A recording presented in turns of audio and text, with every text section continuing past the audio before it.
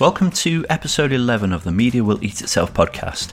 We're talking about careers, content creation, social media, and all the things that make media tick. As usual, we'll be talking to professionals from all walks of life, quizzing them about their journey through working life and how modern media and technology has affected them for better or for worse. It's a media show about media people, and I'm your host, Sean Weston. In today's show, I'm talking to David Kelly, founder of Storm Consultancy, a nimble business that began as a bridge for people looking for something in between traditional creative services and what the tech giants usually offer. I've known David on and off for a number of years, having worked on projects with him in the past, and as an observer to the great work he does as part of the Bath Digital Festival. In fact, his role in raising the profile of the city of Bath as a creative digital marketplace is admirable, and it's one of the reasons I invited him onto the show today. Without further ado, I bring you David Kelly. All right, hi David, thanks for joining me on the show. Thanks for having me, Sean.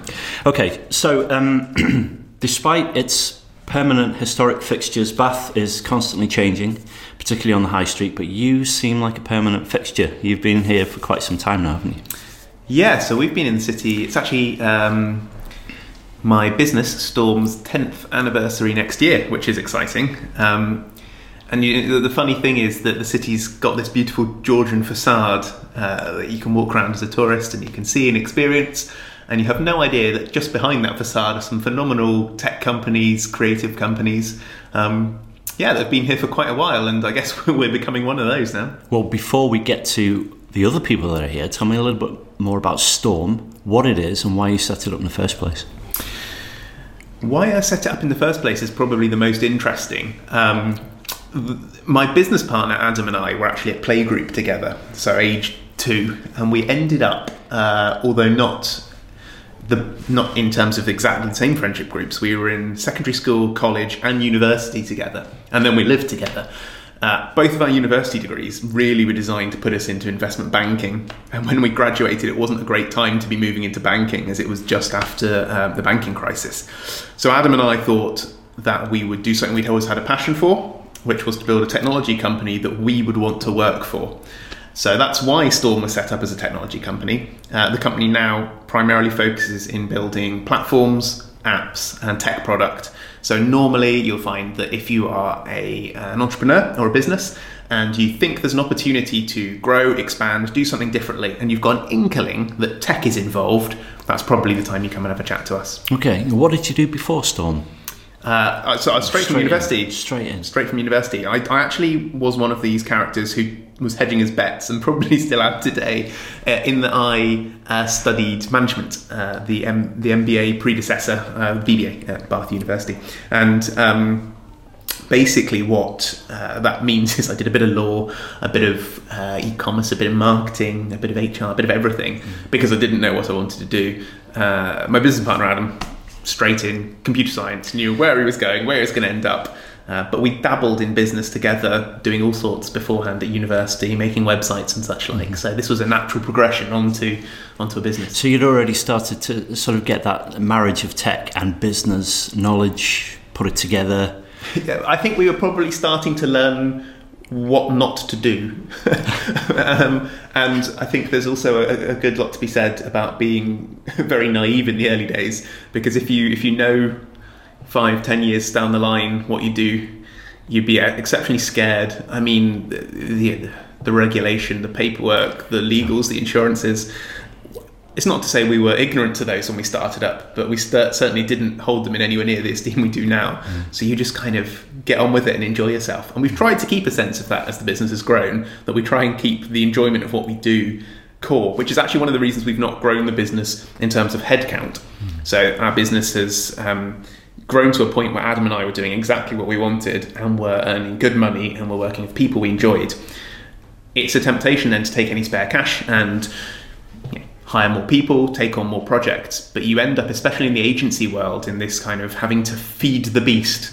So you end up needing a sales team to feed your development team, and actually where we've got a very good solid team of senior people, and all the spare cash has gone into investing in our clients. So we actually now own a group of 4 businesses. So Storm that makes stuff, and then we've got 3 other businesses that we've invested in, which are digital products themselves. So we've grown our headcount into the kind of 25, but not through Storm. We've done that through investing in other businesses. That's kind of a nice, businesses. refreshing way to hear about it, actually, because usually expansion goes in one conventional direction, doesn't it? Everyone thinks this is the model, this is the pattern, so now we have to do it this way, and you didn't. You've kind of fed it back in. It's kind of refreshing. Yeah, just something a bit different that we enjoyed doing, and it's worked out quite well so far.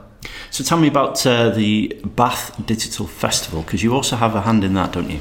Yes, so one of the chaps who worked at Storm 2012, I think it would have been, is a really nice guy called Mike Ellis, who had come out of a business, Eduserve, I believe it was, which was a big corporate in Bath, and he was looking to do something where he was more hands-on in a smaller team, but he's quite a senior chap, and he and I realised at one point that we had booked to go to, I think it was a Creative Bath event. On the same night we were supposed to be running ourselves a Bath Spark event, and also we'd been asked to speak, or one of us had been asked to speak at Bath Camp, all of which are different techie networking things. And we thought, this is stupid. There are only like 4 things that happen. How have they all managed to happen on the same night? And it was kind of from a pint that we said, why doesn't it all happen all in one splash once a year as a really good way of amplifying everything that's going on? And also, as I spoke about earlier, trying to tease people inside that Georgian facade and realise that there is more stuff happening. So Mike especially put a huge amount of effort into that first year, and I was lucky enough to be one of the founders. There were a few team, my wife Katrina as well. That first year we put a lot of time and effort and energy into it. And we've just had the 6th, I think it is, Bath Digital Festival, which was 86 events running over 10 days, or 7 days I think actually it was, which has been fantastic. And luckily my involvement has decreased slightly because it's a huge effort. I imagine it's just time consuming, isn't it, or intensive. Yeah. So much going on. Has it always been 10 days? Or is that no, it has. It's moved around a bit actually. So I think the first one was a week, Monday to Friday. Then there were a few which were a week long. Some of them then crept into 10 days, and I think we kind of compressed it back down now. So it's moved around a little. It usually depends when things like half term are. So you've always got this weird thing of we want to have some of the festival in half term so that kids can come along. Yeah. But equally, for anyone who's going away, you don't want them to miss the whole festival. So you have a bit of the festival hanging outside of half term. So it's usually straddling a weekend or something like that. Okay. Well, I want to talk some more about those hats, because you wear 2 hats there. Okay. Mm-hmm. So there's also Creative Bath, and then there's something called Bath Bridge. And not only are you wearing lots of hats and getting involved in things, but there is that sense of you love Bath. Yeah, you love what's happening, and you're a part of what's happening. So I actually think that Bath is a huge city because I grew up in a tiny little village in Cornwall. When I went to look at universities, my parents kind of got a map and drew a line along the M4 and said there aren't any universities north of there. I think they just didn't want to have to drive up to Nottingham every time I needed feeding or something. But Bath's a beautiful city, and I mean I'm lucky enough I live just south of Bath now in a little village, but I like Bath as a little microcosm because of its physical, geographic size. It's a bit like a reflection of Storm in terms of a company, that you have a really tight-knit community. If you look over to somewhere like Bristol, next door neighbour, Bristol's a phenomenal city and there's so much going on. But what I hear from people who are in the different groups and networking groups and such is that it's quite fragmented. There are almost quite a lot of cliques. And in Bath, you don't get that so much because we're kind of just small enough that there isn't room for cliques. So you actually end up with almost one big community. And that's a really positive and, it's a real asset to the city. Yeah, to keep things small so that everyone knows everyone, or there's an idea that can be shared. But easily. Just enough people for there to be momentum. If it all boils down to the same 5 people, energy and love runs out. You need just enough people so that the guys I sit on the steering group of Creative Bath, which you alluded to there, that's an entirely different group of people who sit on the Bath Bridge Community Interest Company. And that's an entirely different group of people who work with and run the festival. But they all know each other extremely well.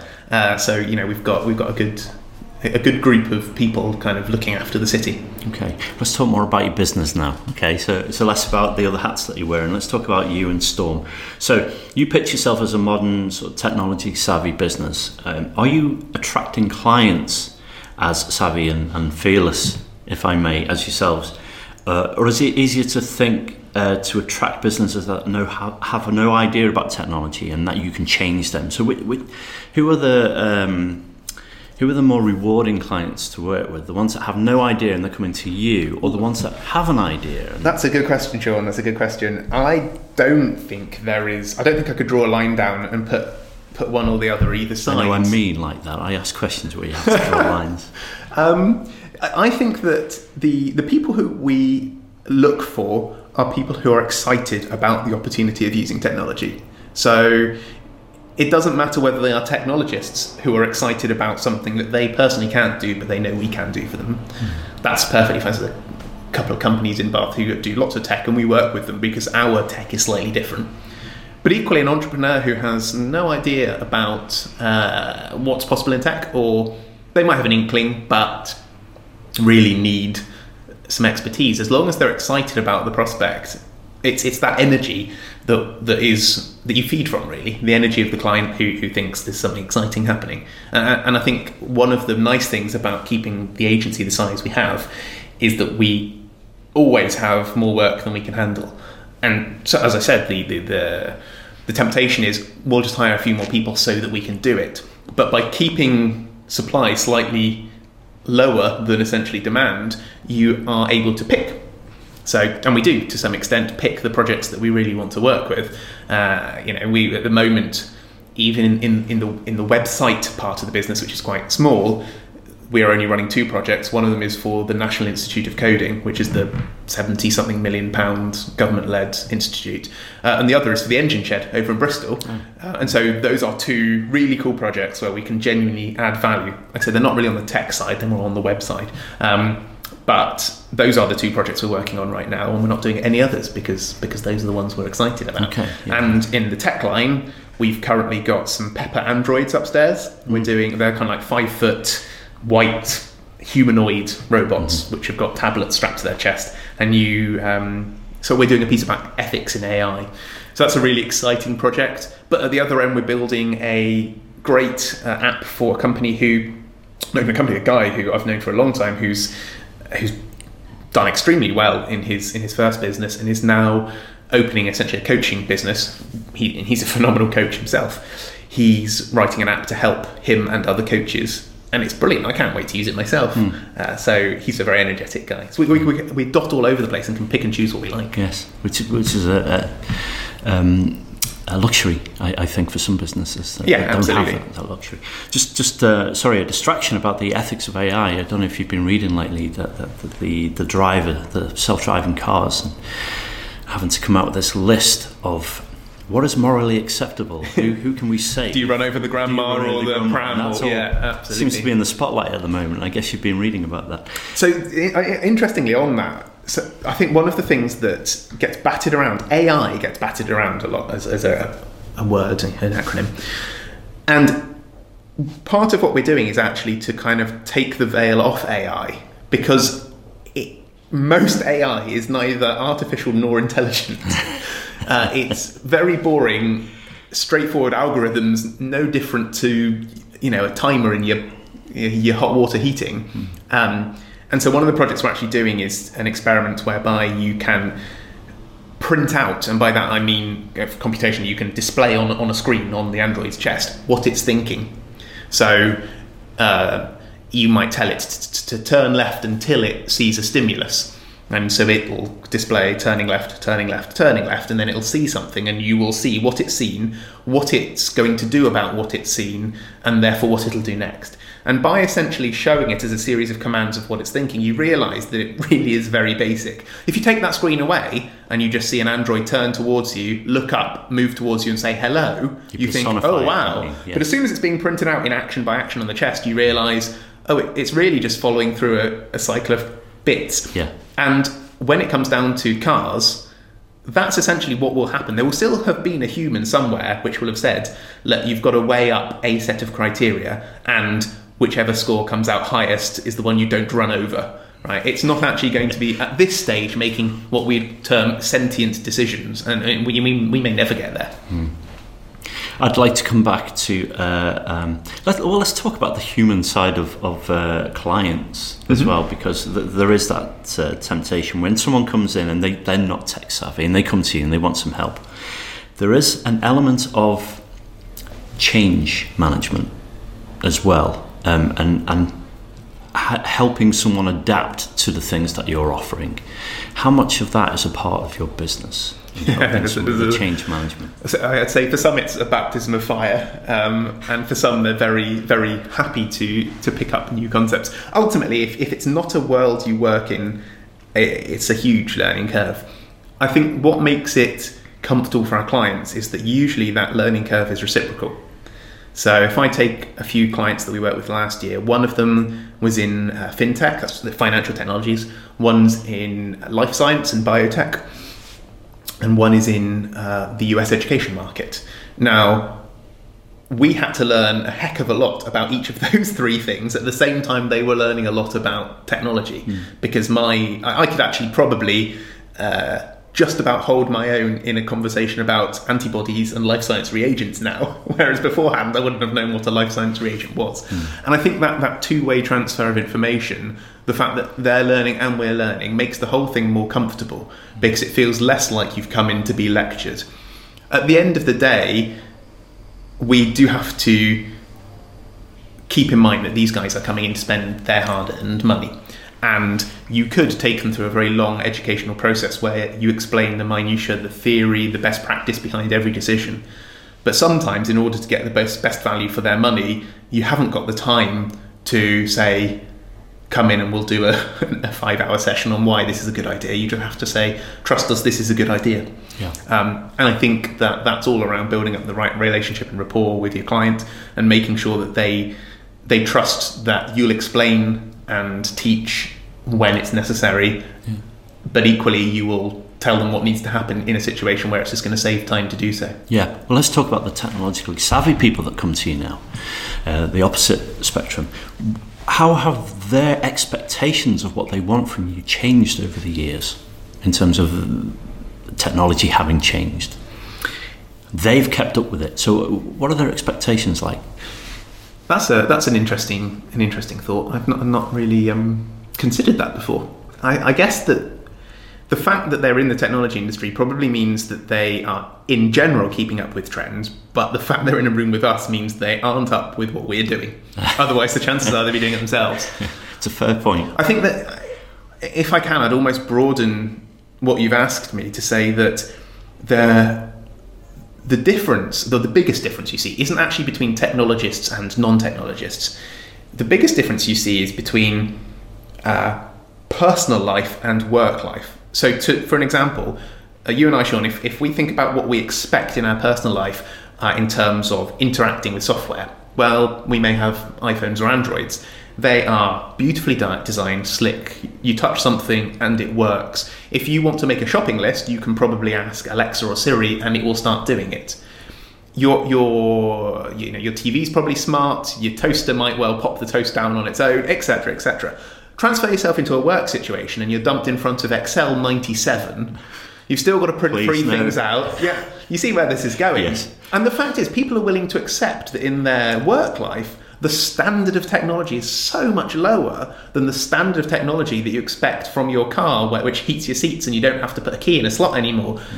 And actually, what we're finding is that people are starting to expect the same level or polish or thought in their work-based IT and software that they're getting at home, which is a huge benchmark. If you're producing software for the work environment and people are no longer willing to accept just Excel, and I think that has been a really nice thing, actually, because you're going into businesses and you have a great point of reference to say, well, if this was a thing that was being released by Apple or by Google, what would you expect of it?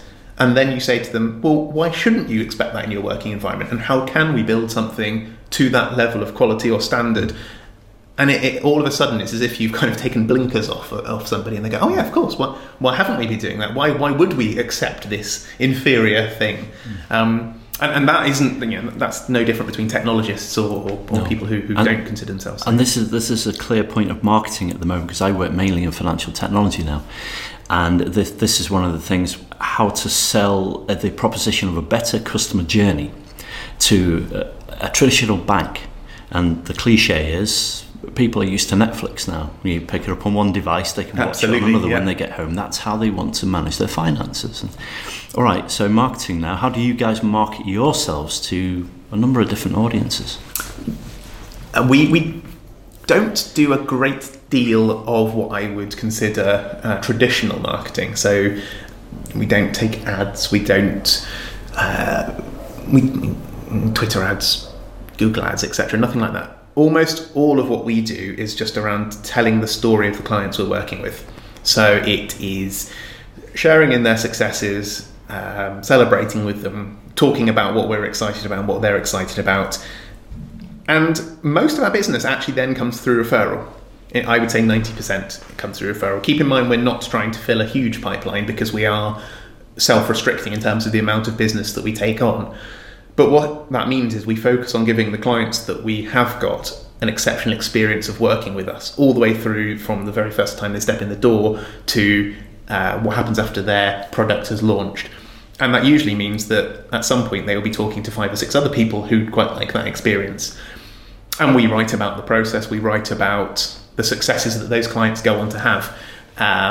We also sponsor a bunch of events, but in all honesty, that's generally because we enjoy sponsoring and going along, not necessarily because we're expecting business. It's a bonus. It's a bonus. Exactly. So we sponsor some stuff that is really exceptionally unlikely to ever deliver business, but it's a good cause. So that's why we do it. All right, let's get a little bit nerdy. All right, so a bit of a disclaimer for the listeners here is that we've worked together before. We have. And I'd like to talk about WordPress. Okay. I'd like to know, are you guys still predominantly in the WordPress sphere? Mm-hmm. Can you do a brief explanation of what WordPress is and tell me, how has that changed? How has your business changed? Very timely question, Sean. Yes. Tell more. So our business is split fairly into two. So most of the complex technology is done, again, your geeky nerdy alert here, so sorry, in a language called Ruby on Rails. And Ruby on Rails is an exceptionally good programming language for building product quickly. So it's very well written, and it's used by a lot of, I'm now struggling to think of any great examples, but huge companies use Ruby on Rails to build their big complex stuff.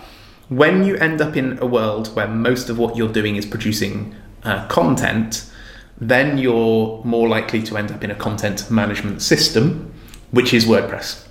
Or I should say WordPress is one of.